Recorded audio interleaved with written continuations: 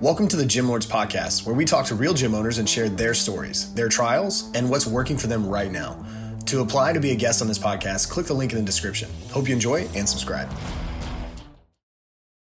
What's up, Gym Lords? Welcome back to another episode of the Gym Lords Podcast. My name is Bree. I'll be your host today, and I'm here with Ron from Lone Star Barbell Club in Texas. What's up, Ron? How are you today?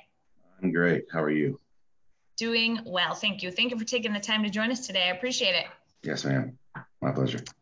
All right, let's jump right into the details. How did we get started? What made you want to own your own facility? Well, I started in my garage at home, operated there for 20 years. Wow. And then, and it was obviously a small scale operation. It's a 2-car garage. So always knew I wanted to have a brick and mortar separate facility to do this in. So we decided to pull the trigger on that in January of 2020, which, as we know, turned out to be a really strange time to open a business. So that's what we did. And we've been in this facility now since then. So 2 years and a little bit. Got it. Okay. All right. The desire to do this goes way back. Yeah, absolutely.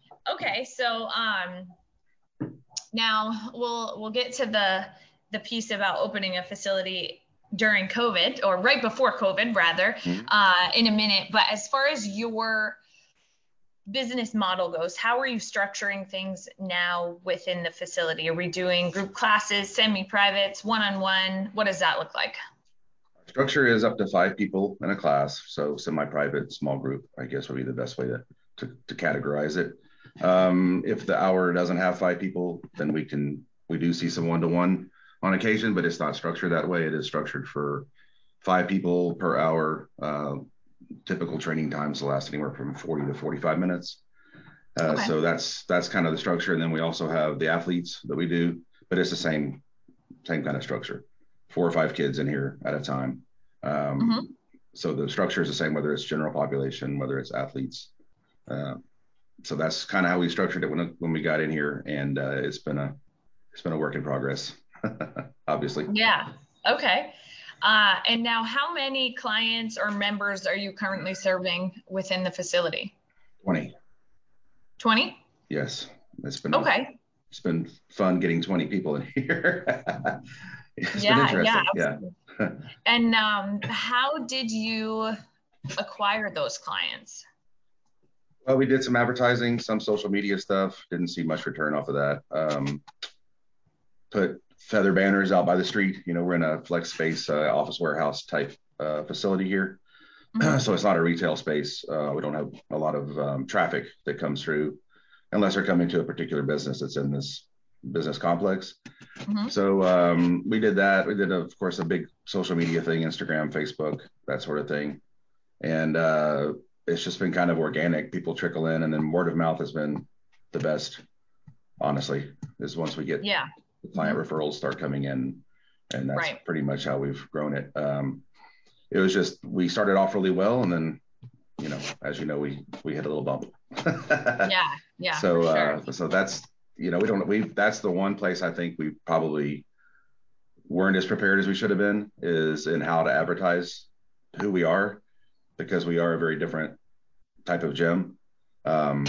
And we can go into that if you want, but it's just, that part has been a little tricky for us, is we are kind of misunderstood.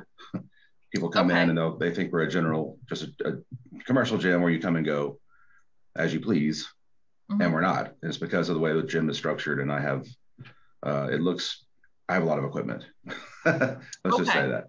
So people come in and they see, and they're like, oh man, and it's more of a hardcore type environment. I mean, even though we do a lot of general population, regular people, it's a reflection of my personality, which you would expect from a, privately owned gym. So it kind of gives off the air of, blood and chalk and, and so that's the kind of people that were kind of attracted to it. And then when they come in, we're like, no, we're not. That's not the kind of gym we are. Sorry. So we've run into that a lot. So that's one thing I think we need to definitely, moving forward, we have to get better at I guess, explaining who we are and what we do. So. Yeah, absolutely. And targeting the right people, getting super specific about who you're speaking to when you are advertising. And a lot of facilities struggle with that same thing. Sometimes it's kind of hard to really niche down and target specific people or populations that you want in your facility. Now, what is an ideal number of members that you would like to have in the facility? That's a tricky question. It's just me here. I do the whole thing myself. Got it. Okay. I don't have any employees, obviously, with only 20 clients. So I'm the toilet cleaner and the trainer and everything. So I do it all, right. Which is not unusual for a small, where it's a 2,500 square foot facility total.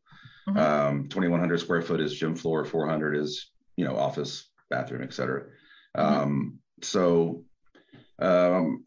Our plan moving forward is to get busy enough that I can bring someone, at least one trainer in here to free me up, because we are switching directions over the next year, and then kind of changing the way we do things. So for us to do that, I need to be freed up a little bit. I can't be doing all of it. Right. So the ideal for that would be about another 15 to 20 people. So maybe like close to double what we have now, would allow me to bring in someone, like an hourly employee that I could, and certifications, all that stuff, I don't care about. They're going to have to be trained by me anyway. So, right. Yeah. If they have a passion for it and they have they know, and they want to learn, then that's, we want to bring at least just one person in so I can kind of start working on the phase 2 of this journey. So actually it's more like phase 50, but that's okay. Yeah. I've been around for a long time. So yeah. And so how are things changing? You mentioned that things will be changing a little bit. So in what ways are things changing within the facility, or what ways would you like to change things? Well, we already know exactly what we're going to do. So okay. My wife has been in medical sales for almost as long as I've been doing this. So we're going to be opening a clinic that operates within the gym. We're going to get out of this small facility and move into a much larger place. And we're going to open a wellness clinic, basically, that's operating inside the gym. So we'll do hormone replacement therapy. We'll do contrast, hot, cold baths. We have a chiropractor that's already coming in with us. So he'll do chiropractic in there. We do IV infusion for nutrition. So that will be a part of the gym. And then the gym will shift primarily, I don't want to say exclusively, but it will be primarily geared towards high school athletes of all kinds, not just football players. Texas is, as most people know, it's football all day, every day. But there are other athletes here that play other sports. So we're gonna kind of, like I said, the general population that comes, we'll never turn them away. We'll kind of keep the model for them that exists now. But we will shift all of our advertising dollars, all of our marketing materials, everything from that point on will be pushed towards high school athletes. Because that's basically what I did in the garage for the last 12 years before we moved in here. I had nothing but high school kids in there, because they don't mind coming to a hot, it's hot in Texas, in case anybody didn't know that, but they don't mind coming to a hot, sweaty place and being told what to do. So that's kind of where I naturally moved that direction. And I have a sporting background from my, previous life. So that's where we're going to be heading. We're hoping in June, we're going to actually planning to convert the office part of this gym into like a little mini clinic. And so we'll start doing the hormone therapy and some of the other things right here, because we have the space. And I'm sitting in the office right now, just in case you're wondering where I am. I'm in the office at the gym. So we have the space here. I don't use it other than just to chill between training sessions. So so we're going to kind of shift that thing earlier than later. So we're going to do it while we're still in this smaller facility. So that's where we're heading. That's great, making basically like a one-stop shop for the people that you're serving. Yeah, it will be when we're bigger. Right now it would be kind of a two-step shop, but we'll offer a lot more when we have more space. But it'll be. And that's where my wife's expertise comes in, because she's been doing stuff like this for a long time. So we have she has the contacts, and everything's all kind of tailor made for us to do this. So it's not a big stretch. You know what I'm saying? It's not like I'm trying to do something I personally don't have a lot of a clue about it, but she does. So I'll do the part I know, and she'll do the part she knows, and it'll be right. Well, it's like, you know, your world and her world coming together into one business, essentially. Yeah. So that's it's exciting. Ideal. Yeah, absolutely. So now the time in between to get to a position where you are in the larger facility and you're kind of shifting to serve only high school athletes or mostly high school athletes. What is the plan in between? I know you wanted to bring on some more memberships to kind of boost you to that next level. So the time in between the memberships that you're looking to gain, are we already kind of turning toward adding more high school athletes to build to the point where we can get to that next step? Or what does that kind of look like, the time in between? Well, we're probably, based on the success that we've had here, has been with general population almost exclusively. I do have a couple of high school kids that are training here now, but it's all the rest of it is, you know, just regular people, whatever you want to put that. But so we're going to do another push to bring people in. Every time we've done a push to get people in, we've had a pretty good surge of people that have come in, and it's basically put me at kind of where I want to be in this small space. And then over time, you know, things happen. People have to, you know, people come and go. This is not it's a fairly fluid, not too fluid. We've had a lot of retention, which is good. We don't have a lot of turnover here, but we still have had some. So we've lost a few people. And then of course I want to add beyond what we've ever had before. So we're going to do another push with the advertising, trying to target the area with, like I said, we've had a little bit of success with Instagram. We get a lot of people that see us, but most of the people that want to come see us from that are the people who think we're a commercial gym that caters to powerlifters and bodybuilders and stuff, which, you know, that's where my thing is, you know, that they don't understand exactly what we are. So we have to get a little bit better about how we formulate our you know, the posts that we're boosting on Instagram or whatever. They have to be a little bit more targeted to, you know, who we want to come in here. So that's one thing I know that was my fault in the beginning, because, you know, this is new for me as part of it. Yeah. So so that's anytime we've kind of pushed for people, we've been able to bring some people in, and then we've kind of backed off a little bit, and so it's been kind of a, you know, so we're gonna go back up. We gotta start pushing it again. So that's the plan for now until summer. Got it. Okay. And when you do a push to get new people in the door, what do those ads look like? Is there any type of specific offer that you're putting out there, or is it more so just like, hey, come check out the gym? Yeah, maybe I'm weird. I don't know. I mean, like I said, I'm old school. I'm 53 years old and I'm stuck in my ways, I guess. But I don't do a lot of promotional stuff. I don't offer free weeks to try it out. I don't do any of that stuff. If they come in, if they want to do a session, I'll let them do a session for free, especially if they're we've had a lot, like I said, we've had a lot of referrals from other members. So they'll bring a friend, for example, and they'll say, hey, my friend wants to work out. That's fine. As long as you sign up when you're done, I'll let you train for free. That's about as far as I go when it comes to that kind of thing. They come, we talk, they find out, you know, pretty quickly that if it's something that they need, they sign up. It's been, like I said, I've been in this game for longer than you've been alive. I can tell you that right now. So, I'm not trying to toot my own horn, but I know what I'm doing, and I've been doing this for a long time. So they tell me what they need, and I can tell them what it is they need to do to fix it. And we get a little bit of a back and forth going, and then the light comes on, and they just sign up. I mean, that's just kind of how it's worked always. So I'm not looking to bring in a bunch of people that want, you know, a free week or a free month or a free what. I don't do any of that stuff. Maybe I've missed out on some people that way. If I have, so be it, because that would not be something I would be comfortable doing. So I'd rather just stay with what I am, you know, am passionate about doing. And I don't like getting off into I worked in gym sales back in the late 80s. And, you know, so I know how, like, you know, I'm talking about commercial gym sales, and that model has never really changed. It's a very high pressure, very high. It's a strange, for me, I was never very good at it. I was always like at the bottom of the list on the sales, because I just was not, that's just not how I'm built. So even if though we would never go that route, like with the, trying to bait and switch someone or do something strange. I just don't work well with, they come in, I show them the gym, I tell them what I can do for them.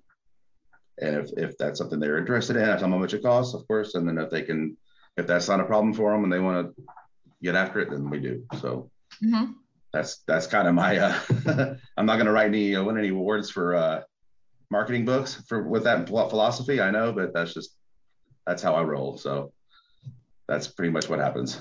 Yeah. So, I mean, I understand where you're coming from there in some ways. I mean, commercial advertising is different from what you would be doing anyways in your facility. It's like apples and oranges. Right. But I'm not saying free either. I never offered anything for free. If you're walking into my facility, you're paying something, because I want you to be serious about actually reaching your goals.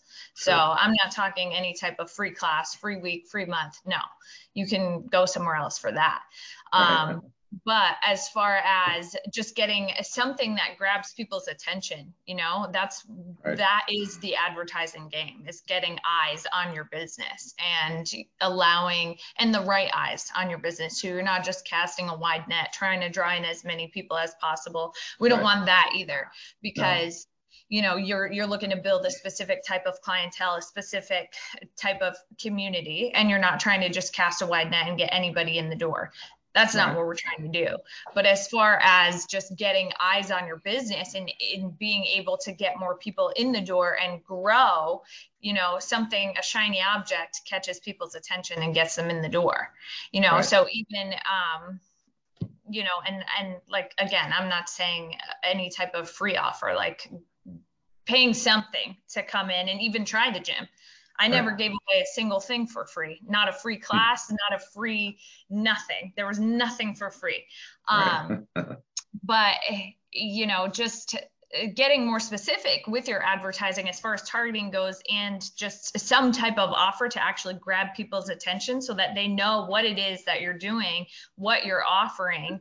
And, they kind of know the deal coming in, and that can help as far as getting the right people in and just growing the membership overall, And that's something, someplace I know we've definitely fallen short, is getting the right message out as to who we are and what we do, and who would fit here more than others, and that's something we've not been real clear about. And I think it's because we are kind of a Jekyll and Hyde type of a place. People, especially women, when they see like pictures from the gym or they see any kind of video, they're like, oh my gosh, it looks like a crazy, scary place, because it's full of stuff that I use.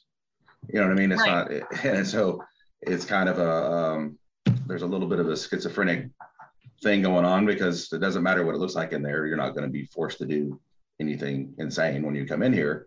You're going to be trained, based on your needs, not on what I like. You'll never do anything that I like.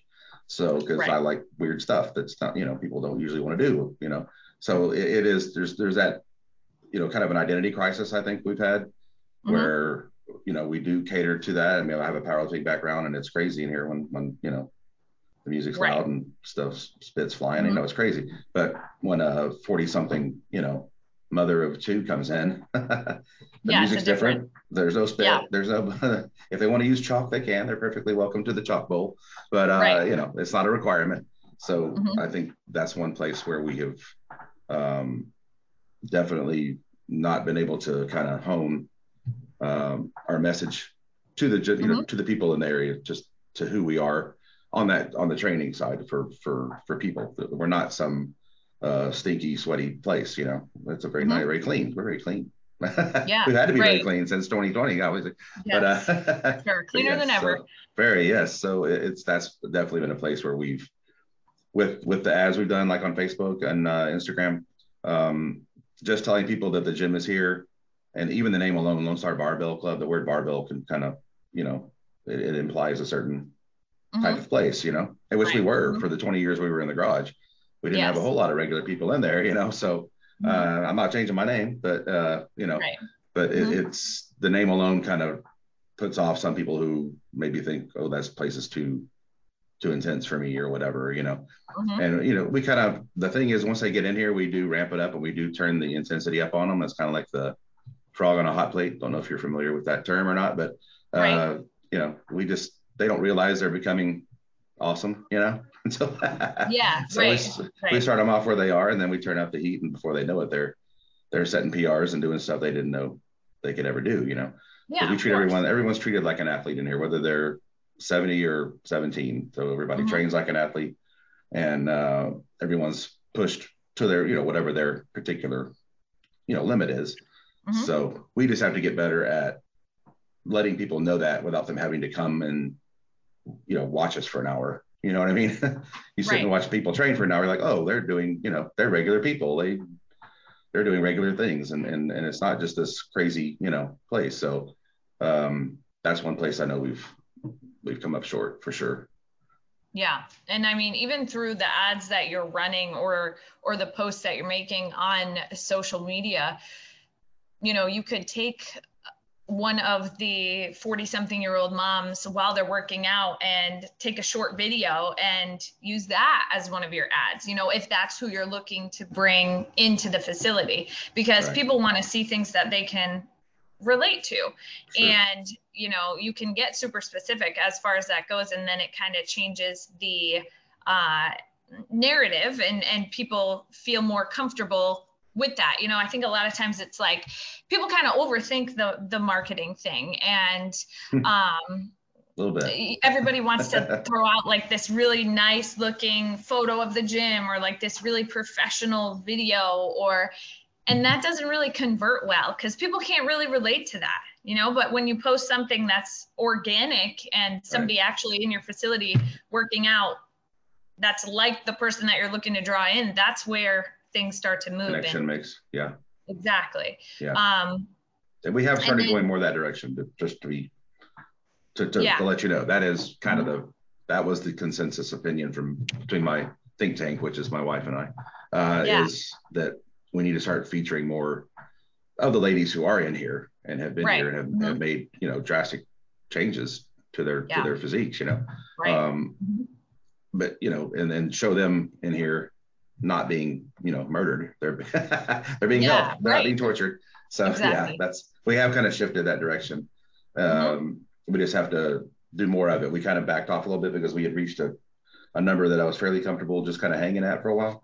And then of course, like I said, we have a little bit of turnover. And then of course the new model came in with the clinic and everything. And we're like, oh shoot, we need to bump this thing up and get a little bit more serious about it, so. Yeah. And especially from a revenue standpoint, if you're looking to get into a larger facility, obviously that increases overhead. And then we're adding in all of these other services as well on top of it. So it becomes a situation where it's like, okay, we need to grow this base membership and then kind of expand from there. And on the general population side of things, general population typically provides a really good foundation for the business, even if that's not necessarily your main focus or why you opened the facility. Like in martial arts, for example, we've got a lot of martial arts gyms that I speak with, and they opened to focus on Muay Thai, training fighters, for example. Right. But they don't have any money. There isn't typically a huge market for that. And that training doesn't typically support the facility. So it's like, then they're offering a cardio kickboxing class and they've got 100 members who are paying for that on a monthly basis. That supports the business. And then that allows them to do the other piece that they actually open the business for. So that's a big thing that I think a lot of people kind of miss out on because they're so specific about why they open the business and what they're passionate about. And obviously that's huge. That's why you do it. But sometimes you've just got to think, what's going to keep the doors open and support the business, provide that solid foundation, because you can't build a house on sand. And then, focus your attention from there to what it is that you really enjoy doing. So that's a big piece. You can't train yourself. I mean, you can't train yourself. And that's kind of what Right. when you start this, you're thinking about yourself, and there's Yes. not enough of you out there to pay the bills. You know what I'm saying? You can't have a bunch of clients that train like you and think like you and approach this thing the way you do, because Right. I know I'm an unusual case.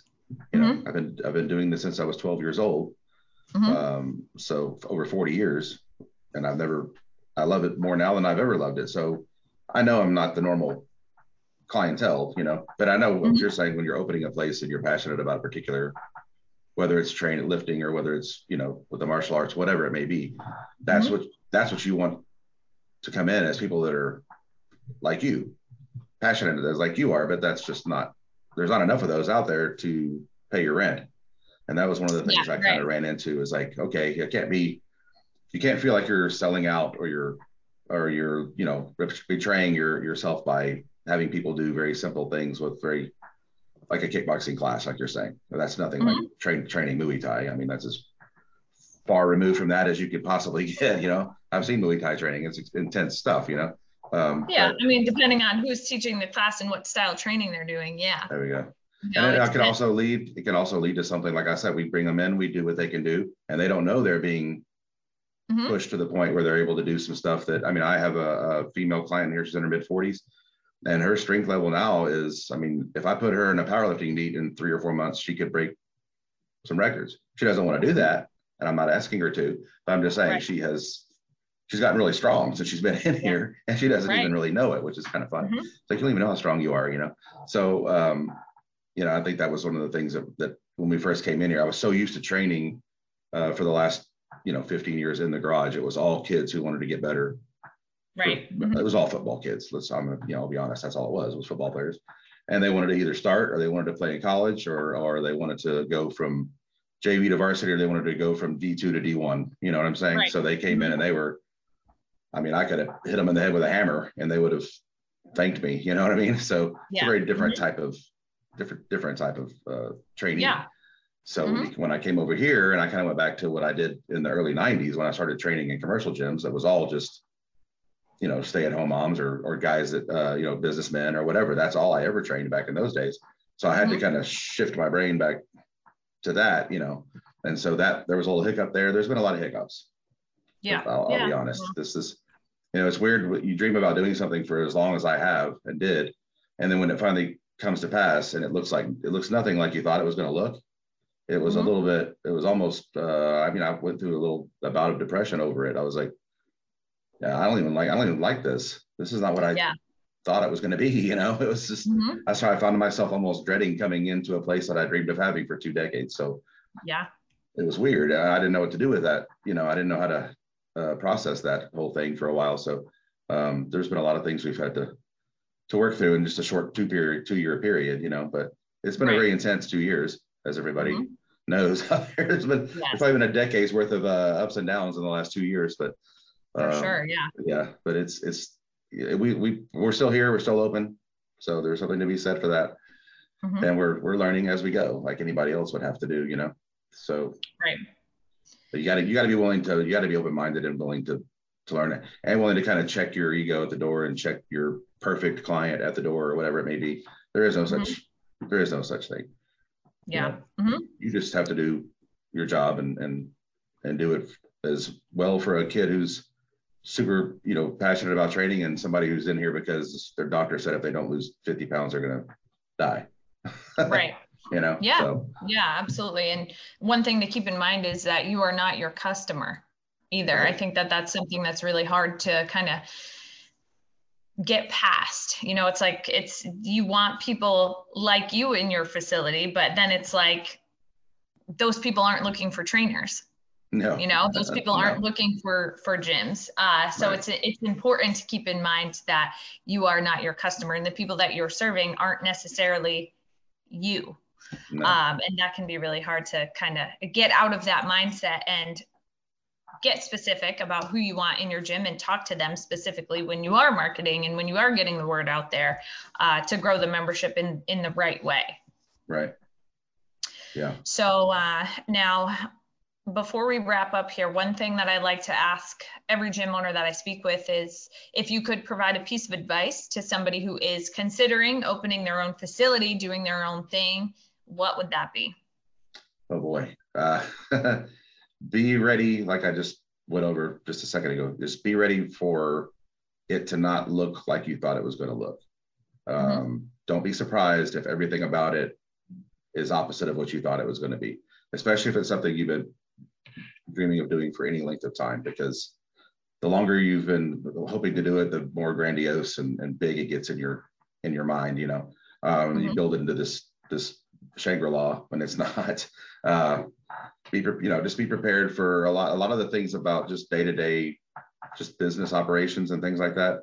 Insurance, utilities, things that I never had to do before at the house.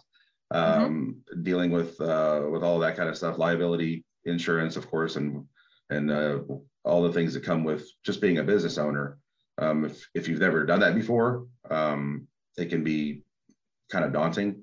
So I would suggest either learning as much about that as you can through self-study, or have a team available, someone professional that knows what they're doing in that part of it, that can either help you or that you can pay to consult or to do it for you, whatever the case may be, depending on how big your operation is.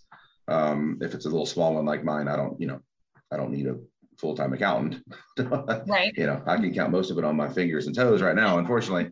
But just understand that whatever you dreamed about it being in your mind when you were formulating this plan, it'd be so great to have my own place, wouldn't have to go to XYZ and try to work around them and all, whatever it is, the Globo gyms and all the things we deal with. I hadn't been in a commercial gym in over 20 years, so I don't know what they look like anymore, but just understand that once the door is open, from that point on, it's not going to look anything like you thought. And just, if I'd have known that going in, it wouldn't have been such almost kind of a crushing thing for me. And I felt almost like I was beginning to dislike the thing that I've loved for most of my life. If you can avoid that, you'll be well ahead of the game, because that can cause you just to lose, if you lose your desire to do what you're doing, then it's going to be reflected in how you do it. Absolutely. Your clientele is going to notice pretty quick that you're checked out or whatever. And then that's, you're on your way to closing the door you waited so long to open. So that'd probably be my number one piece of advice, is just dream the biggest dream you can. That's great. I'm a dreamer. That's my thing. But you have to be a little practical with it as well. And just understand there's a lot of things, you don't dream about all the mundane things. You don't dream about, the stuff that sucks. No, absolutely not. And it's going to be there, you can't avoid it. So you don't have to dream about it and come up with horrible scenarios in your mind, but just understand that when you're in business and actually open, day to day, you're going to, especially when you're doing everything like I am, you're going to face a lot of stuff that you don't like and don't want to do. I don't really care so much about that. I understand things have to be done. That doesn't really bother me. For me, it was more the dream of having a space and how it would be and how it would flow and how it would be so awesome. I'd have to turn people away and get a waiting list. And you know what I mean? All these things in my mind, I was thinking were going to happen, and none of them happened. So that was the biggest shock to me. It was like, where are all the people? They're supposed to be breaking down my door, because I'm so great and so awesome or whatever, don't really think that about myself, but that was the buildup in my, I had 20 years to think about this. So when I opened, I was like, all you hear is crickets, it's like, where is everybody? Right. We spent a whole lot of money to open this place, and a lot of money on equipment, and I've, I know what I'm doing. So why doesn't everybody else just know it and show up? Yes. Yeah. You don't want to be the best kept secret in town. Well, that's unfortunately, I think you could write that on my biography right now. At least in my mind, that's what it is. Yeah. All right. Well, Ron from Lone Star Barbell Club in Texas, thank you so much for taking the time to join us today. It's been great having you on the show. Yes, ma'am. Thank you. Absolutely. And to all the listeners out there, make sure that you subscribe so that you will be updated on future episodes of the show. In the meantime, keep killing it out there, and we will catch you on the flip side. Gym Lords out. Thank you for listening to this interview, but don't go anywhere. We still have 2 more incredible interviews coming right up inside this episode. But if you're a gym owner that's looking to get more clients, keep them longer, and make more money, head to the link in the description of this podcast and schedule a free leave your credit card at home consultation with one of our business consultants. You see, here at Gym Launch, we've helped over 4,000 gym owners across the world increase their sales, take home more money, and build the business of their dreams. And it simply starts with a phone call. Click on the link in the description of this podcast to schedule your call today. Now, let's head into the next interview. Welcome to the Gym Lords podcast, where we talk to fitness pros who are in the trenches, doing work, changing lives every day. I'm your host, Dominic. Today, I'm here with my guest, Patryk Piekarczyk from Integrate in Madison, Wisconsin, and worldwide on the remote training front. How are you doing today, sir? Doing great. Awesome. I am excited to have you hear about your business model, what you're all about. So give us the lowdown. Yeah, so Integrate Performance is something I started now almost 3 years ago, right out of grad school. I initially started with two fellas, and now it's just me kind of solo in the business. So primarily online-based business, few clients I have in person. The online stuff, I use software to deliver the programs. With the whole point of the business for me was to bring in a nutrition aspect to it, since that's my education background. So I have a dietetics degree from my undergrad. Did a dietetic internship, studying to become a dietitian, hopefully by Friday. So in a couple of days here. Then my master's, nutrition exercise science. So I wanted to find a way to integrate nutrition with training or coaching, just because nobody that I saw or heard of was doing it very well or at a large enough scale. So that's something that I thought I could offer that would be both different in the market and to the consumer. You know, you kind of need both, right? Like you can't really just get away with the training or just get away with the nutrition. And oftentimes I would see that as a problem. Like my first ever training job, like a lot of the trainers, they knew somewhat how to train people if you were lucky. It was just like a regular commercial gym. And then their nutrition advice was pretty terrible. So, you know, they would just tell you like, oh, just eat chicken and rice every meal or whatever. It was pretty like not very precise. And then same thing on the other end. So we'd have these dietitians, you know, they did all right with nutrition for the most part. Sometimes they were even good. And then they knew nothing about training. So it's like one of these people can take you halfway there, and then the other could take you halfway there. So you either need to work with both of them or find them, or you're just always kind of missing a piece. So Integrate's about integrating both aspects. That's kind of where the name comes from. And then grit aspect, like, you know, training has to be tough. Sorry, that it is what it is for it to work. All right, man. So I love the unique approach, especially in my favorite, fitness businesses, fitness concepts. And this sounds like it would be obvious, but it's not these days, are results focused, right? You basically, in my world, there are different buckets, but really you have concepts that are just filling a need of somebody who just wants to get sweaty, or who just wants to check the box that they exercise, or they just want to feel like they're doing something. And then the other bucket is wanting to take those people who have a goal and actually being results focused, and knowing that it's going to take a few different pieces, however you put it together, and really going, these are your goals. This is how you're going to get there. This is what we're going to do. And you either want to work with me or we're not a good fit. And it sounds like you've really taken that to heart and gone all in on the, if you're here for results and you want them the way that I want to execute it, great. Otherwise, there's a million other options. Right. Yeah. That's mostly what I'm interested in. You know, I don't really care to work with people that just want one or the other for the most part. So like, you know, if you just want just nutrition or just training, like too bad, so sad. The only exceptions I made were at first with the business. So I had a few guys that were, you know, they were pretty serious about training already, and their nutrition was all right. So them I took on with you know, just doing one.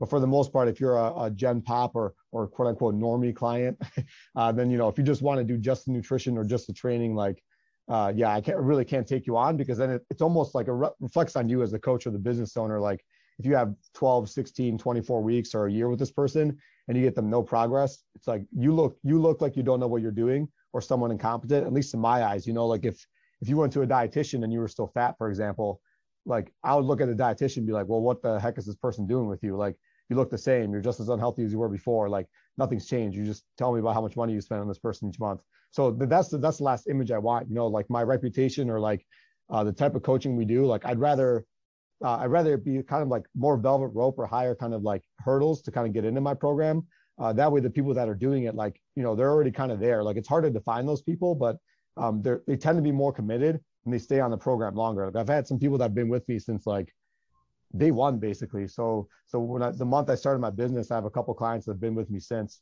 And granted, they don't pay the same as some clients now, but like, I just love coaching them. That's the biggest thing. It's just like, it fulfills me too to have those people on board. They're very low maintenance. They get the training, they love it. We make some modifications for them. But it's great. It's great to have those people and like really dedicated people to work with. That's like a coach's dream. Yeah, absolutely. So you made this decision really from day one or very early on that you weren't going to try to service, 20 people in a group class setting and be a boot camp coach, or you weren't going to be the guy who just says, I'll do your nutrition and go work out however you want. You had a pretty solid idea. It took a couple iterations, I think it sounds like, for you to be able to narrow down exactly what you want. But really, I'm going to find these people who want my fitness coaching, they want my nutrition coaching, they want these results, and whatever that number is going to turn out to be, you'll figure out who those people are. And with the advent of remote and technology, you're not just limited to people that you can train that are in Madison or in your area. So you went with it, you went all in, and then this is a business model you chose to adopt. How have you gone about trying to find those people who can be a little bit of a needle in a haystack that you want to train, that you're excited about having on your roster? What's worked for you and what hasn't worked? Yeah, I mean, lead acquisition is definitely tougher if you don't have like a brick and mortar location. Nobody sees my sign all over the place. They don't hear about me. It's more like underground. I think it's kind of better to play to that strength too. Like be the underground guy or be the underground coach. Like kind of like embrace that reality. It is what it is. You could also have ads, that type of stuff. I'm not like too great at that stuff yet. Most of my clients come from word of mouth, which is like, at first with any business, like let alone just like coaching, but like if you own like a cupcake store or a bakery or whatever, like the best way to get people in the door isn't necessarily have like a fancy sign or like, if you have a nice storefront, that's great. You're probably paying a lot for rent though. So like at that point, like just getting people in with something like a good initial offer, like, hey, I'll do this for you for, we'll do a 2-week trial or we'll do this or we'll do that. But that's why I always extend to people is like a 2-week coaching trial. Even if we're on a call together, they're like, hey, like, I don't know if this is for me. I'm like, it's fine. Overcome some objections with them. They're still like, I'm not sure. I'm like, you know what? You got nothing to lose though. Let's just try 2 weeks, see how it goes. If it's not a right fit, it's not a right fit. You didn't lose any money. I didn't lose much time. Like everybody kind of wins here. So it's definitely harder to find people, but I find word of mouth, like the type of client you get through word of mouth tends to be, like I said too, like more committed. They already kind of trust you. They're pre-qualified because they know somebody that knows you that got results, which is a lot easier to sell that type of person. Like your close rate's always gonna be better with someone like that than like somebody off the street that you don't know, never met, barely know their first name, just know what they told you in the last like 30 minutes. It's not impossible to sell them, but definitely not more difficult for online where you're standing behind the camera. I'm more charismatic in person than I am on phone or video. So people like me more in person than they do online, I think. Hey man, I like you just fine over video here, but I mean, unfortunately, I'm not in the market for a trainer right now, so maybe we're not the best mix. Right. But the next, I mean, word of mouth and referrals it's fantastic, right? It's always the best conversations. They're always, if we could have an endless stream of that would be great. Unfortunately, reality is, generally speaking, most businesses don't have that. So we connected over social media. Your Instagram, I found to be very, very on brand, on point, a good aesthetic. It looks very clean and professional. There's a lot of good information there. Are you pulling any clients through conversations that are started by your social media following? And if so, what do those conversations look like? And how are they similar and alike with your referral word of mouth customers? To be honest, not too much just yet. I don't like spending too much time on social media. It's one thing I should be doing. And I think if this was something I was doing predominantly or full time, I'd probably spend like 1 to up to 4 hours a day doing it. That's one thing in the past. I've had some consulting or coaching that I paid for. that they really recommended to fill our program was just, contact people on social media, liking posts, commenting on those posts, starting those discussions. I think that's great advice. I just haven't executed it too much, to be honest. A lot of it's just I'm trying to produce a lot of good content just to fill my page first. And then from there, I really want to reach out to people, because then you kind of build that trust. If you have a page with 10 posts and you're kind of reaching out to people, they're like, who is this guy? He just started a fitness page. He's showing his abs. Not that I show my abs, but some of these dudes do. They're like, he can bench 400. Not that I can bench 400, but some of them can. So they don't really care. They don't really trust you. So I mean, just building that credibility first, getting a good amount of followers rather, having people trust your content, really, then letting them kind of ask me the questions. I like to do Q&As a lot for that. For example, I'll ask a question, nutrition question. I'll have somebody ask me something. Sometimes, don't be afraid, ask yourself questions. So I ask myself questions from my personal page and my business page just to get the conversation going. I don't think that's if anybody asked me that, do you ask yourself this question? I'd be like, yes. I'm not going to lie to them and be like, yes, I had 10 people ask the questions. It's no, sometimes it's 2 of those questions are mine. And that's just once people see that the post is engaging, then they'll engage with you. I think when they see a post that has 2 likes, nobody's commenting on it, they're less likely to comment on it. Same thing with your stories. If there's nobody, you ask a question what's your favorite meal to eat, and nobody answers it, then probably nobody's gonna keep answering it. You got to ask yourself some of those questions or answer them and share those responses. And that's how you really get that conversation going, because people will still bring up stuff you maybe never even thought about too. They can kind of delve into different topics, or you just give yourself more content to work from, because you're oh, people keep asking about this, let me make a post about that. And then you're just genuinely helping people. So rather than letting social media stress you, what should I post? I don't know what to post. What the heck do I do? It's just people already asking you questions all the time. Just post about that. Make it easy on yourself. Yeah, absolutely. And I think one of the things that you point out is, I think we call it a lot, there's a snowball effect. Nobody wants to be the first or second person to like or comment. Mm-hmm. But if you do something, you get those first people kind of off the fence and they start it, and then it does really start to snowball. And then if you go back and engage in the comments or DMs or however it is, then that, it takes 1 or 2 of those, kind of catches fire. And now all of a sudden, you pick up 40 followers, or, somebody reaches out that they want to be a client. So just being aware that, you're posting for the sake of building your brand equity, building your expert positioning, and not every single thing you post is going to be a home run. But as long as you're giving value every single time, you don't need to hit a home run every time. It's just being aware of those opportunities and knowing, all right, this one got a lot of engagement. This might be the day where I spend a little time on social media because I hit something here. And, you put it in your mental, kind of mental data bank of, all right, well, when I post this, I get a good response. So you're at least able to curate your own content and know, all right, this is what my audience resonates with. So maybe I'll think about other things there. So I think it's almost like baseball, like a baseball game. Rather than trying to go for the home run every time, just hit a few singles, get a few guys on base and then go for the grand slam. That's always good. That's a bigger payoff, right? If I hit a home run when the bases are loaded, that's 4 points. If I hit a home run with just me, that's 1 point, right? So that's 4 times the return. So same thing with social media. If you're just posting good content, you're getting people on base. You're probably not going to convert anybody that likes your posts, to be honest, until you communicate with them. But you're getting them to trust you, you're getting them to like your content, and then they start appreciating you. Then once you kind of built that trust, then you could kind of pitch them something. And that's why you could tell with pages too, some people are just too pitchy with a P, not a B. They just pitch too much. Every post is a promotion. People hate that. If you followed a page like that for any business, you would probably unfollow pretty quick. It's oh, this guy just keeps trying to sell me stuff. It's the social media is a harder game than some people make it out to be. It should be. It's a lot of work if you're actually doing it, actually playing that game. The good thing is it's basically free, right? You're just posting, talking to people, but that's a trade-off. It's free, but it's very time consuming if you're doing it the right way. Whereas some of the more passive stuff like Facebook ads or Google or whatever, that's gonna be obviously more passive. You make the ad, let it run, put it through a funnel, all that fancy stuff. But then, then you spend all that money. So it's there's always a risk and reward for everything. Some things are better than others, probably better to do both. It's just that, it's your degree of risk and how much money you have, how much time you have. That's just something the coach has to weigh.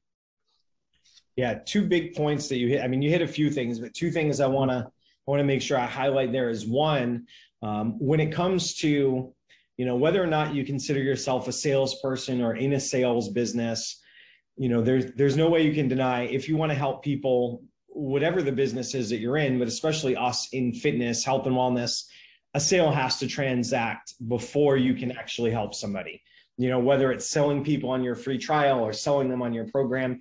So the thing that you hit on there is some of the best ways to make that process work a lot better is if you get people to know, like, and trust you, right? Yep. And so if your aim of whatever content you're putting out is to sell, it's going to come across as, hey, it's hey, I just met you and this is crazy, but like, buy my product, maybe like that doesn't work.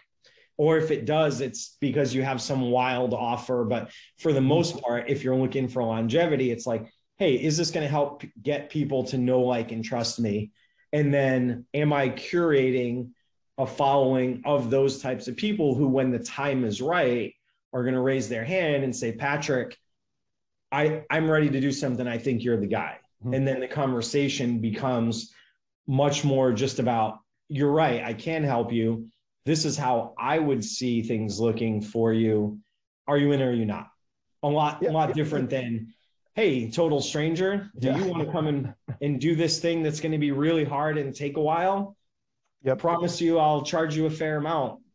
Give me your credit. I think that's a common misconception too. People just think like, like I'll post my thing on social media and like, if you build it, they will come. It's like, probably not, man. Like if you look at too, like it's just it's a traditional way of doing business, but applied in the new world, So like back in the day, like you didn't have the internet. So you had to like walk into a storefront and then you had a window shop bid, then buy something. It's the same way now, except it's all virtual. So like before anybody buys anything, like your storefront's your Instagram page, your Facebook page, whatever. So people go in and like, oh, what's this? What's that? And then they're basically like walking in and out of your store every time they go on your social media. So, like the store obviously has price tags, but it's not like you have a t-shirt and you have a small price tag. You don't just have a t-shirt with like a giant like price painted on it, it's not meant to like be in your face that way. So same thing with your Instagram, like, like they for example, like a Kohl's or a department store, like there's a reason they lay it out a certain way.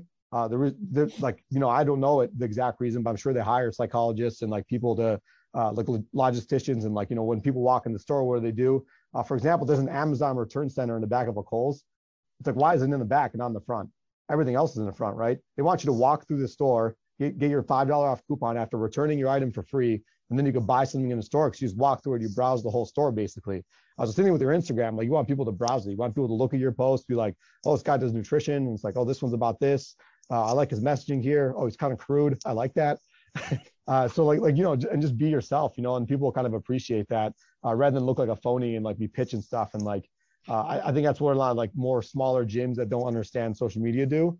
They try to treat it like an ad space rather than just like, this is our business. When you walk in, this is what it looks like. Yeah. And some of that, I think it is relative to where you are as a business, what kind of net you're casting, for you or people like you specifically who are, a small operation, whether it's one-man show, a few coaches, trying to have a smaller, higher end class of clients. I think people who follow Gary Vee will hear, he always talks about kind of the jab hook theory of like, little. And I think on social media, what we see work the best with independent trainers, with people who, have let's call it, less than 200 clients they're working with, sometimes less than 100 clients, is the jabs are, every post, value. Mm-hmm. And then when somebody engages you in a way that it looks like you can help, it's a direct conversation with them. It's like, Joe just liked your 33rd post in a row, or you get the notification and someone goes down and likes all your stuff. Right.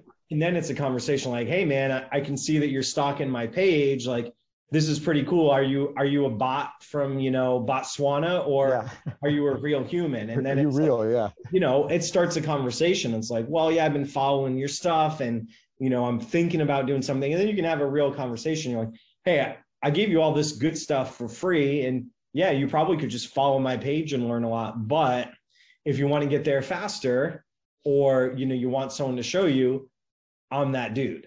And then it's just a more organic conversation. It's more natural.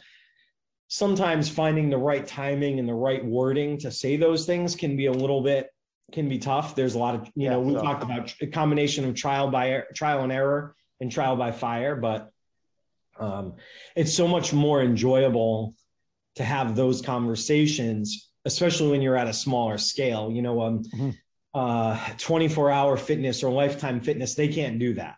There's not, not even yet. If they have a social media manager or something like that, like they're just like, can we sign up 30 people today?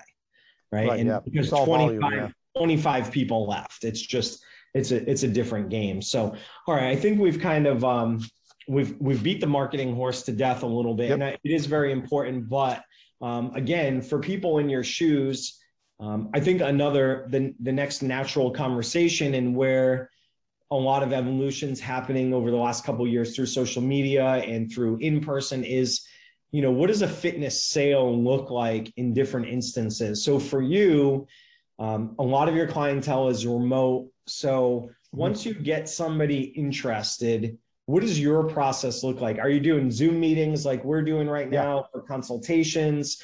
Do you have a prescriptive approach?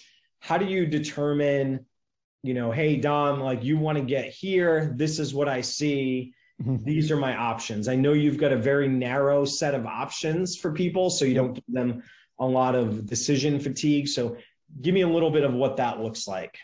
Yeah, exactly. So I pretty much direct people to one option. It's like the whole shebang, the training, the nutrition, both custom. That's why I pitch first. I act like there's nothing else that exists. Just to let people know, it's like, if I actually want to help you, why wouldn't I give you the best thing that would help you? And, I believe in myself. Crazy idea, right? I believe in myself, so I believe that I could actually help you, and especially the higher value product, like if I'm doing custom both. So typically I start with a Zoom call. In the Zoom call, I kind of show them like everything I have to offer. So I show them I recently found out how to screen share my phone on Zoom. That was cool. Learning stuff every day, So with that, I show them the app I use. Yeah. So I show them like, hey, this is how you get your workouts. You see your calendar here. You track your progress. There's videos with the workouts. You track your sets, reps. We have a forum where like you guys, it's almost like a Facebook group you guys can post in. Here are my resources, like my ebooks free. This is all the stuff you get. And they're like, wow, you got an app? It's like, yeah, I'm like a tech wizard or whatever. It's not that difficult to set up though, but you look like a professional. Like you position yourself as like, if they talk to another coach, like you just made them look like a complete amateur. Like that's my goal during this call. The other thing I show them is like, nutrition. This is the app we use. This is why we use it. This is kind of like our process. This is how it'll get you there. So that's the stuff I show them like after kind of doing like a intake. So, what are your goals? This is kind of standard questions. I have like 8 to 10 I typically say.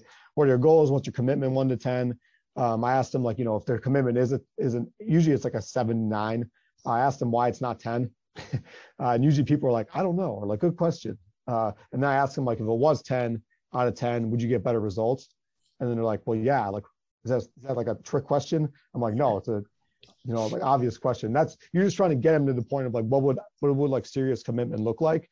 And are they willing to go like somewhere near there? You don't need everybody at a 10 out of 10, but if they're like, yeah, I can go from a 7 to an 8, it's like, cool. So like you're willing to put in the work, and that's kind of what I'm assessing for. So from the Zoom call, from there, I show them everything. And then, I say like, this is the cost of the program. What do you think about that? Or like, like this is the cost program. I do a minimum 4-month commitment now. So I tell them like, the only thing I ask of you, it's X amount per month, and you have to do it for at least 4 months, and just see what they kind of say from there. Okay. So that's kind of where I was leading towards it. So you're giving people a minimum commitment time. And I know there's a lot of psychology in getting people started, getting them invested, showing those initial results. People always think that motivation precedes results, but more and more science comes out is that actually people who get that initial win, who start to see progress, actually find more motivation, and it starts to become ingrained in their lives, in their daily activities. So as far as time frames go, this has been an interesting thing for me. And we find that again, and I hate to, put everything into this binary, it's this or that. But as far as coaching programs go, we see people either go open-ended, like, hey, work with me, we're going to meet, this many times a month, it costs this. And it's just, this concept of perpetuity. Yep. Versus saying, hey, Dom, you want to lose 50 pounds. In order for us to do this in a smart, sustainable way, that's going to take about a year. And we probably want to work together for another 6 months after that for maintenance to make sure that you're set up. So I'm looking at, 18 months of us working together to make sure that you have a lifelong results. Do you find that you fall one way or the other in those, or are you still kind of working your way through those iterations? Kind of working my way through, but with in-person clients, I kind of do that. So if some in-person like weight loss that you just want, if they're like, I want to lose 20 pounds, I'm like, cool. So roughly you can expect to lose 0.5 to 1% a week. That's a healthy range of weight loss. Any more, you're risking losing muscle. Any less, and it's too slow. It might be like a margin of error. Like we don't even know if you're losing fat. It could be water. So I tell them, based on that, we have somewhere between 20 to 40 weeks. And then I tell them, based on that, we should work this long. And then it's very easy with weight loss to see like, oh, okay. And then what I usually tell people is like, I do nutrition periodization. So we do like a maintenance, a cutting, bulking, and a reverse dieting phase. So I want to take you through all 4 phases. And that way, like when you lose the weight, you can keep it off, and you know how to do that in case like you want to in the future, or you want to improve your body composition further. And so for that, I can't do it in 30 days. And then people are like, oh, that makes sense. And you're like, yeah, exactly. And so I like the longer term approach. I think people are just scared. People are scared to do like the 30-day challenge now because they're like, that's disingenuous. So you can't get anybody results in 30 days, like sort of. But like you said, too, if you get them really motivated in those 30 days, maybe they'll continue those habits. And same thing with like the long term. People are like, they're scared to sell the year and a half long program. And like, like it is scary to tell someone like, yeah, you need to commit for 2 years. There was actually a coach. He was on the podcast with Tim Ferriss, the Polish weightlifting coach from California, or he lives in California now. And he was talking about like, he tells all his clients, I think they need 4 or 5 years to get results with him, and they still work with him.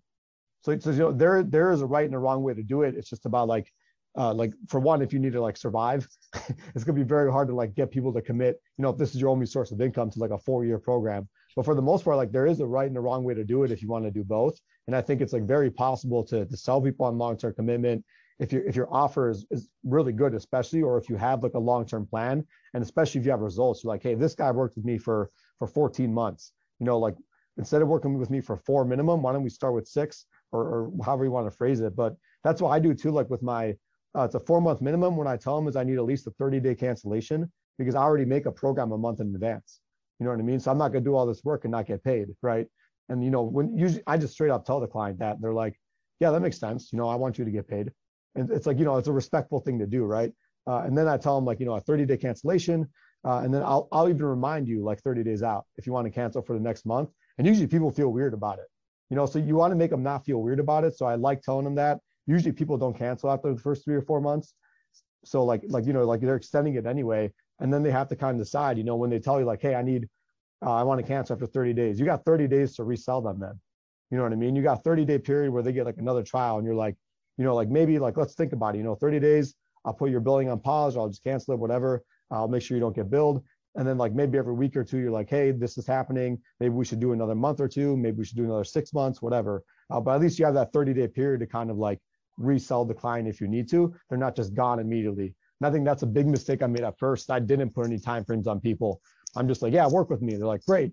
And then after 30 days, like, yeah, I need to cancel. I'm like, bro, like I can't like the way, with training, like the way, if you're doing it effectively, like it's gonna take months or years to get like considerable results, like strength, hypertrophy, whatever, like body comp that's maintainable. So like you're doing people a disservice by not giving them like a time frame, a realistic one.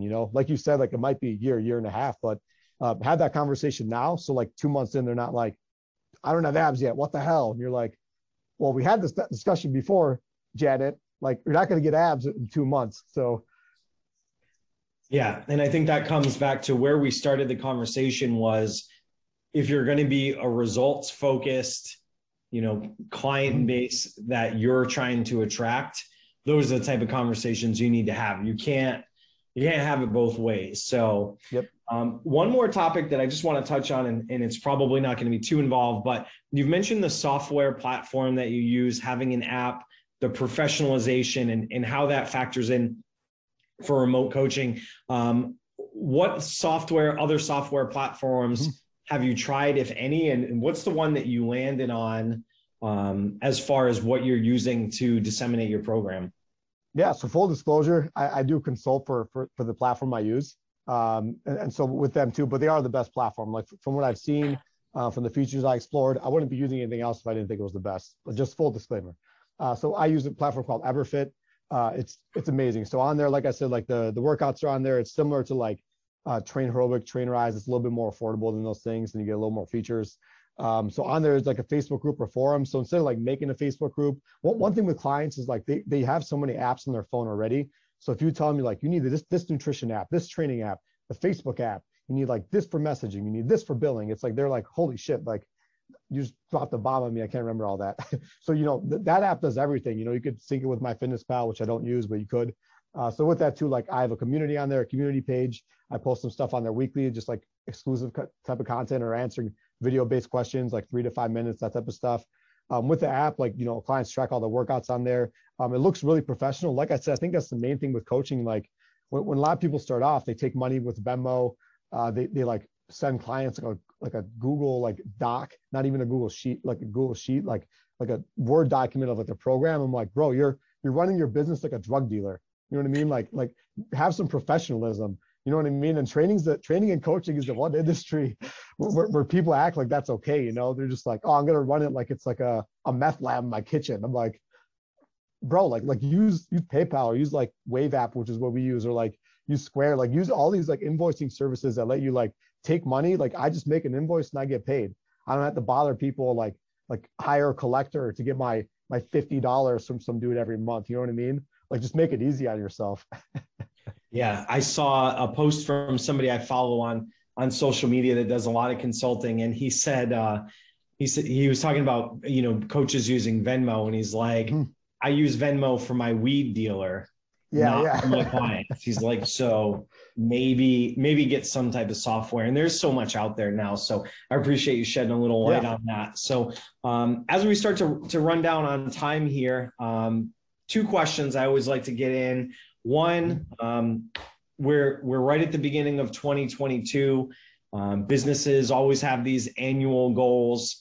I know that you have a full-time gig besides this, so really you have almost 2 full-time things that you do. But for the business, the online coaching and all that, what are your big milestones or goals for 2022?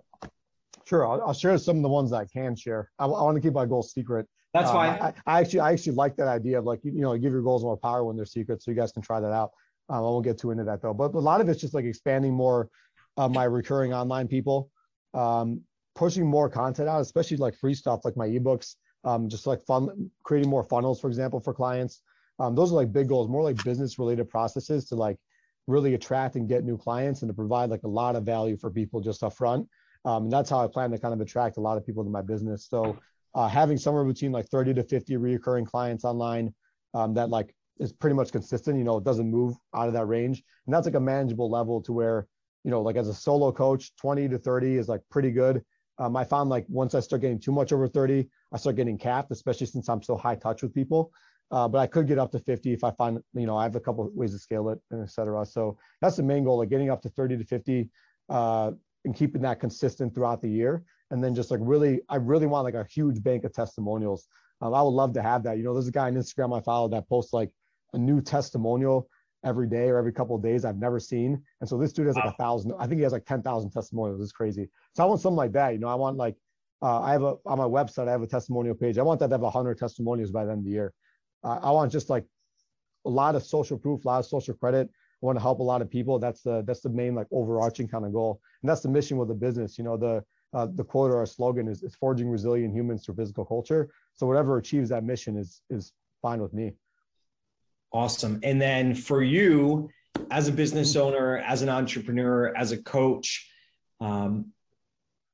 what skill or personality trait or education level? I know we can't count getting the RD on Friday because right. We know that that's about to happen. Is there anything else that you want to progress with that's a milestone as far as continuing ed, as far as skill acquisition, different things like that? Is there anything that you have in your sights for this year that you can share with us? Yeah. I mean, sales and marketing has been big the last like 2 or 3 months. Like I've just been binging podcasts on that, just to like really develop myself in that way. But just developing my craft overall, like I was faced with a decision last week, to pay for like coaching and consulting again to really grow my business. Or I was like, I can invest this almost $7,000 into like certifications, other coaching to like build my craft better. And I think like upfront, that's a better investment because skills, the quote is skills never depreciate, right? So you want to be able to build your skills first, and then you'll be, for lack of a better word, unstoppable.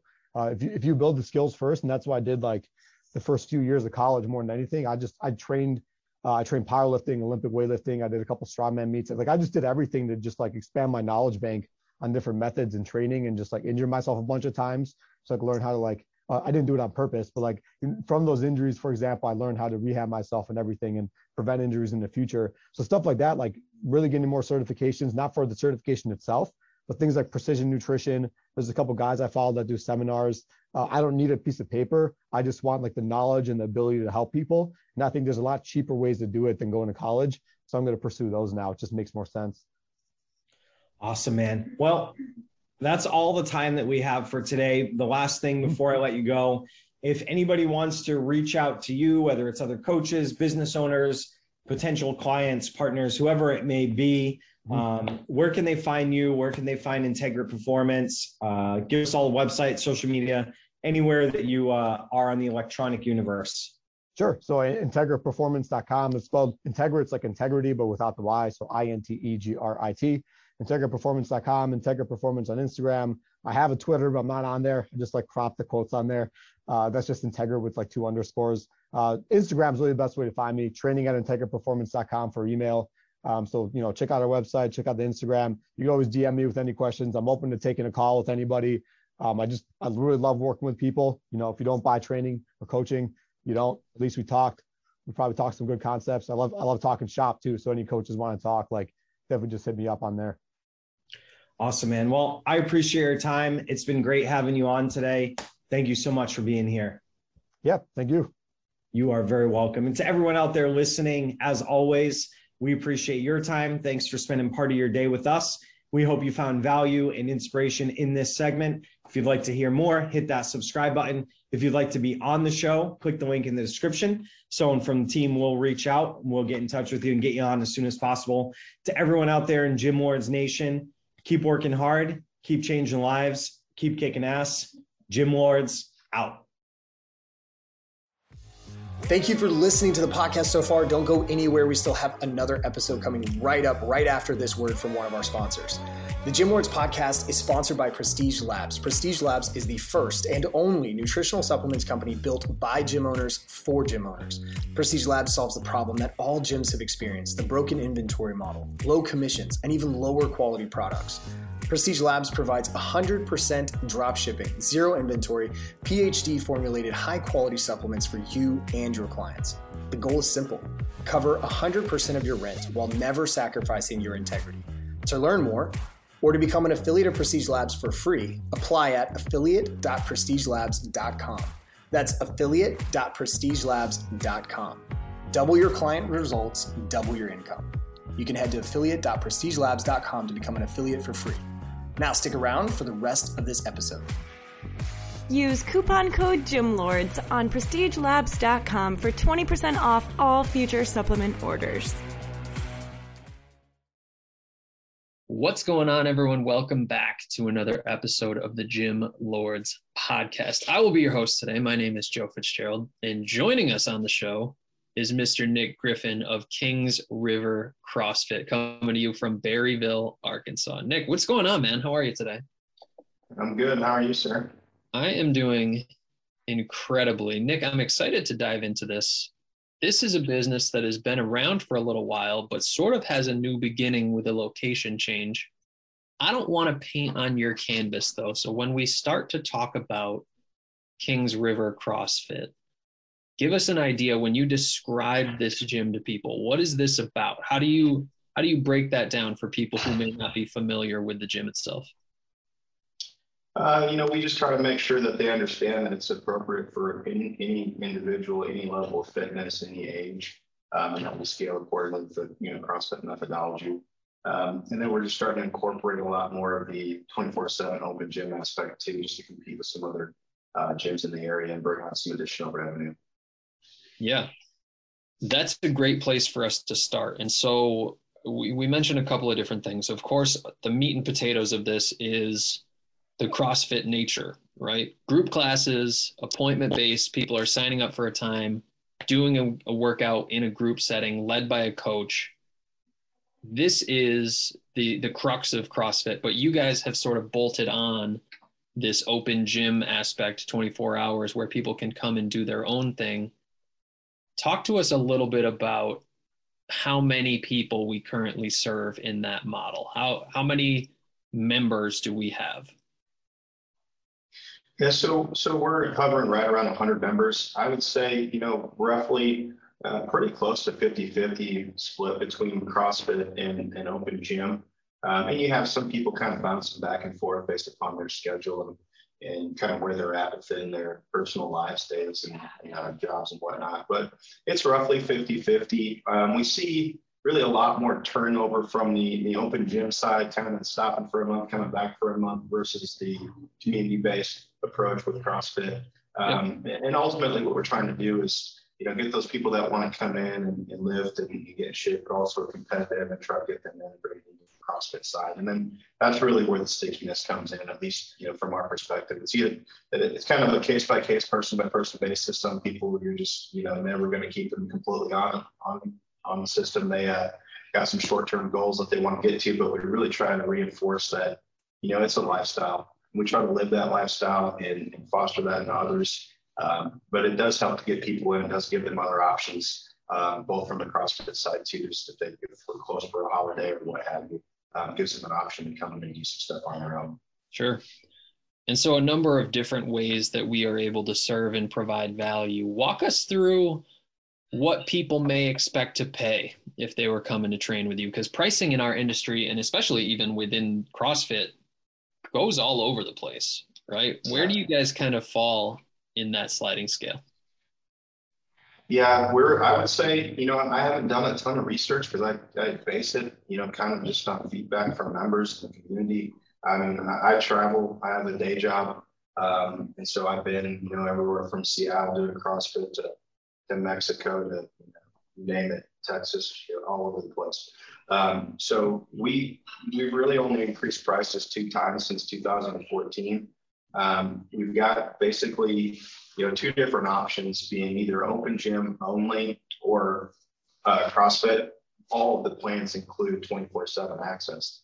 We have a limited 24/7 option where you have some access to all of the CrossFit side, as well as some different types of weights and bikes, Peloton bikes and treadmill and stuff like that.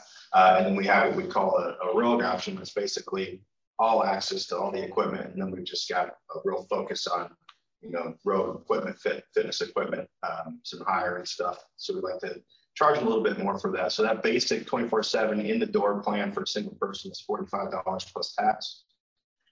We do a one-time $20 activation fee for the door programming.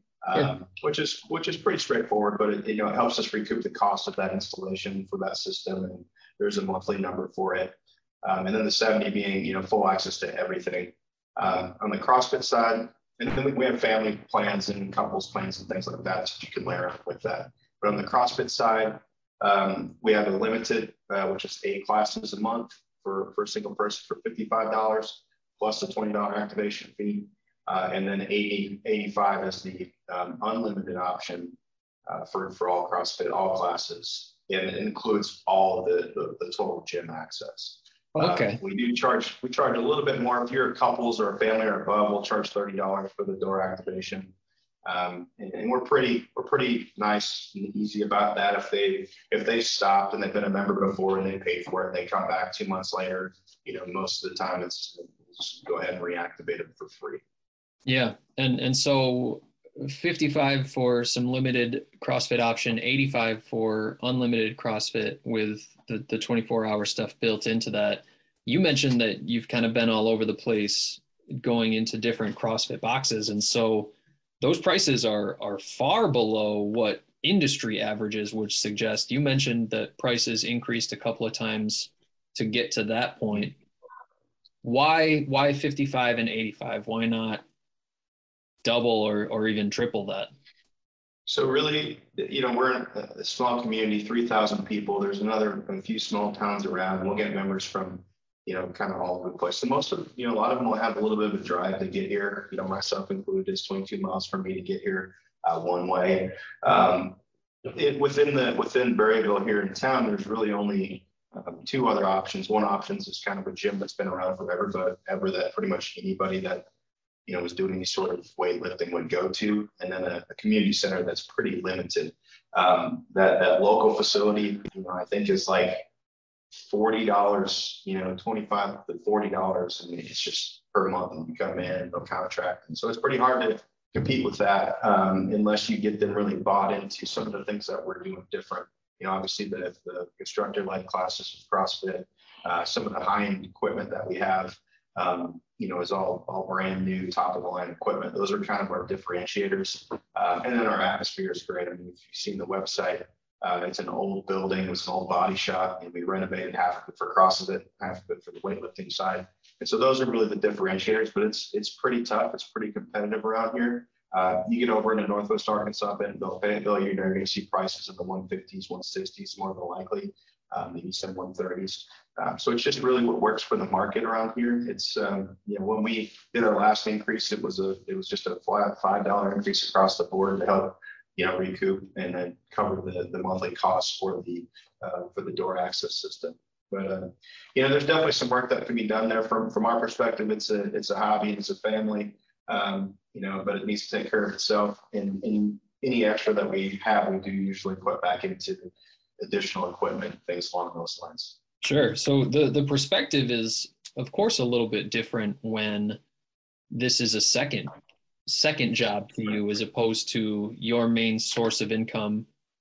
But that doesn't mean, and I've never met anybody who's not okay with making more money, right? That's even a ridiculous thought to even have. And so when we talk about building a business like this, it boils down to a handful of ways. We can charge more money of the people that are coming, we can get more people to be coming, or we can add on additional services for them to pay into other things. And so let's kind of shift gears and focus on the getting more people in the doors. You guys mentioned you have somewhere around 100 people now. Is that a number that you could grow? Yeah, it definitely is a number that we could grow. We haven't really put a specific focus on the marketing and advertising of the weightlifting side, of the gym only side. We're still kind of dealing with some logistics in terms of the size and the amounts of equipment. We've just put in some additional row rack. So sometimes if you've got people coming in to kind of do like a Metcon type thing, circuit thing on the weightlifting side, it can get a little bit challenging.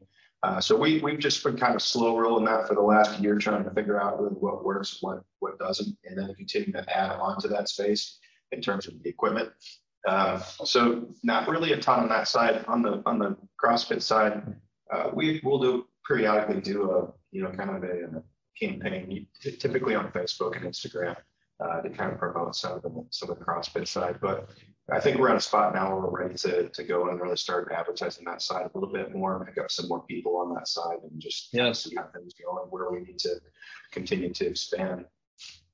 Yeah, and so you've mentioned we've done a little bit of work on Facebook or on social media and getting to the point where we're ready to build that up a little bit. For you as the business owner, does that mean that you're thinking of how can I come into the business full time, or do you think this is more in the realm of how can I hire people to help grow this business? I would really like to get to the latter at some point. I had through COVID, obviously everybody's done a lot of things virtually, right? Including, having to do 24/7 gym access to kind of release some of that tension. being able to get somebody that can be a little bit more focused on a full-time basis as I get busy coming out of the COVID 2-year period, some new projects with my full-time job, that's going to become increasingly difficult. But what I try to do is, make sure that I've got as much of that automated as possible. I'm not super technical. I work in IT, but try to leverage some of the things that work well by connecting, systems together, automated billing, things like that doesn't require, constant babysitting. And that helps. But definitely would like to get somebody in to where I'm not one of maybe 2 people that knows how to provision an account or how to troubleshoot something in our door system or the internet or the TVs or pretty much anything that has a button on it in the operating system.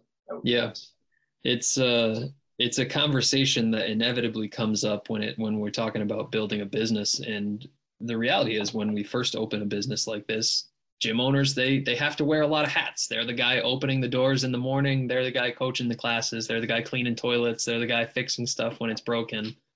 But as things mature and as things build, what can we offload, right? The reality is that you only have so many hours in your day. If you're dedicating 8 or 9 hours towards a full-time job, that limits us even more. How can we create systems? How can we automate and delegate as much as possible so that this runs smoothly and so that we can effectively grow moving forward? That's really a fantastic conversation and one that needs to happen. And so for you, paint us a picture here moving forward. You mentioned we're getting to the point where we want to talk about how we can get more people on the CrossFit side of things. But what's the bigger picture? Talk to me about the future and the vision that we're striving towards. What's the long term for you guys? So the long term for us right now is if things stay like we are currently, in terms of not really having anybody but myself, my partner, and a few of our members helping.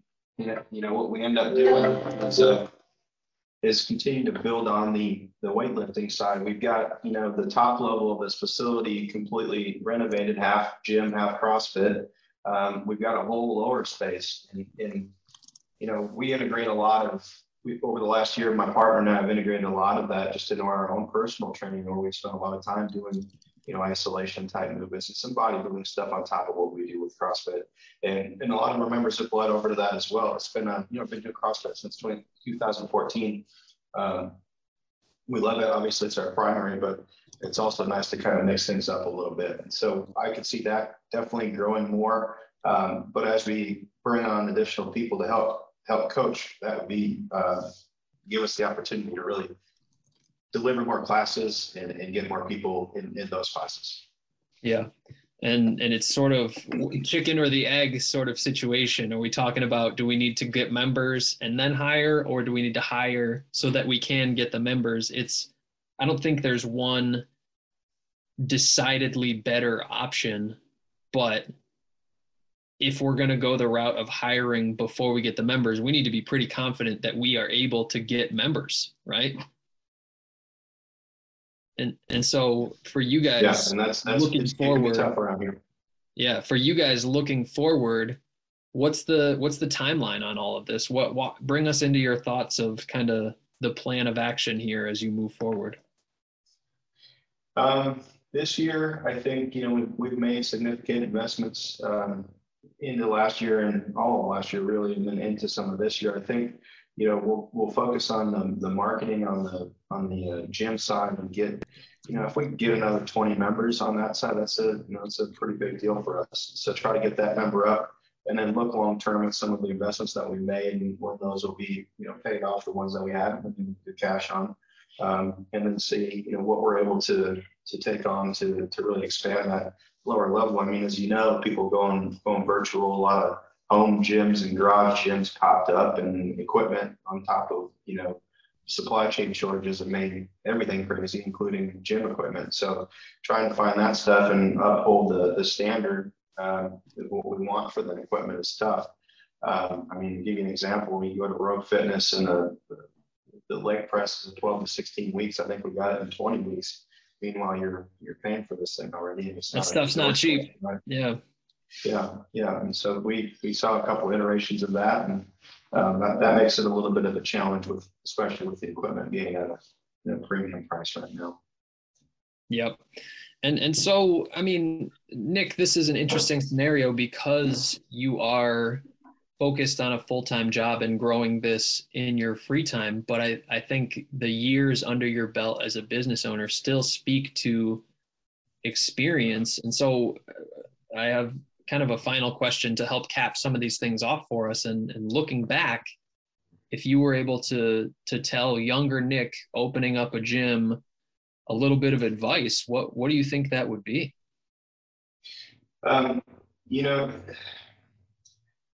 You're not going to bring in a bunch of competitive athletes, right? That's the biggest thing. And that's really where our focus has changed. The original owners that had it for 2 years were fresh out the level ones. They had a bunch of crazy fitness people like myself that would love to just get, destroyed day in and day out, sometimes twice a day. They would really harp on a lot of that. There was no, we were going to do a squat snatch, and you're going to do handstand push-ups, and you're going to run backwards, and you're going to do all this stuff. And, we lost a lot of members and ran off a lot of people from that beginning, really even before we were involved.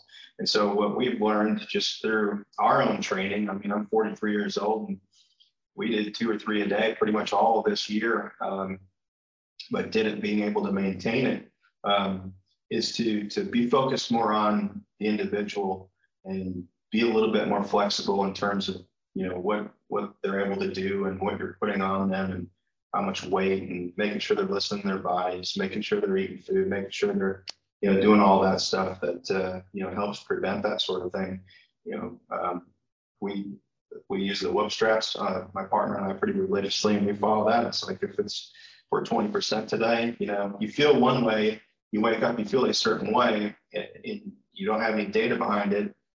You don't know whether you just being a slacker today or physically not recover, right? So we'll look at those straps, and if it's 20% or 30%, and it's 6 a.m, I'll text my partner and be like, hey, and so having that data, and then knowing the impact of that, and just keeping that in mind when it comes to your members, those are the people that are going to keep coming back. It's the ones that are coming in and trained to become, competitors aren't going to stick around, aren't going to build your business. They're going to go on to do the next thing. They're probably in college, or just coming off a college, athletic career.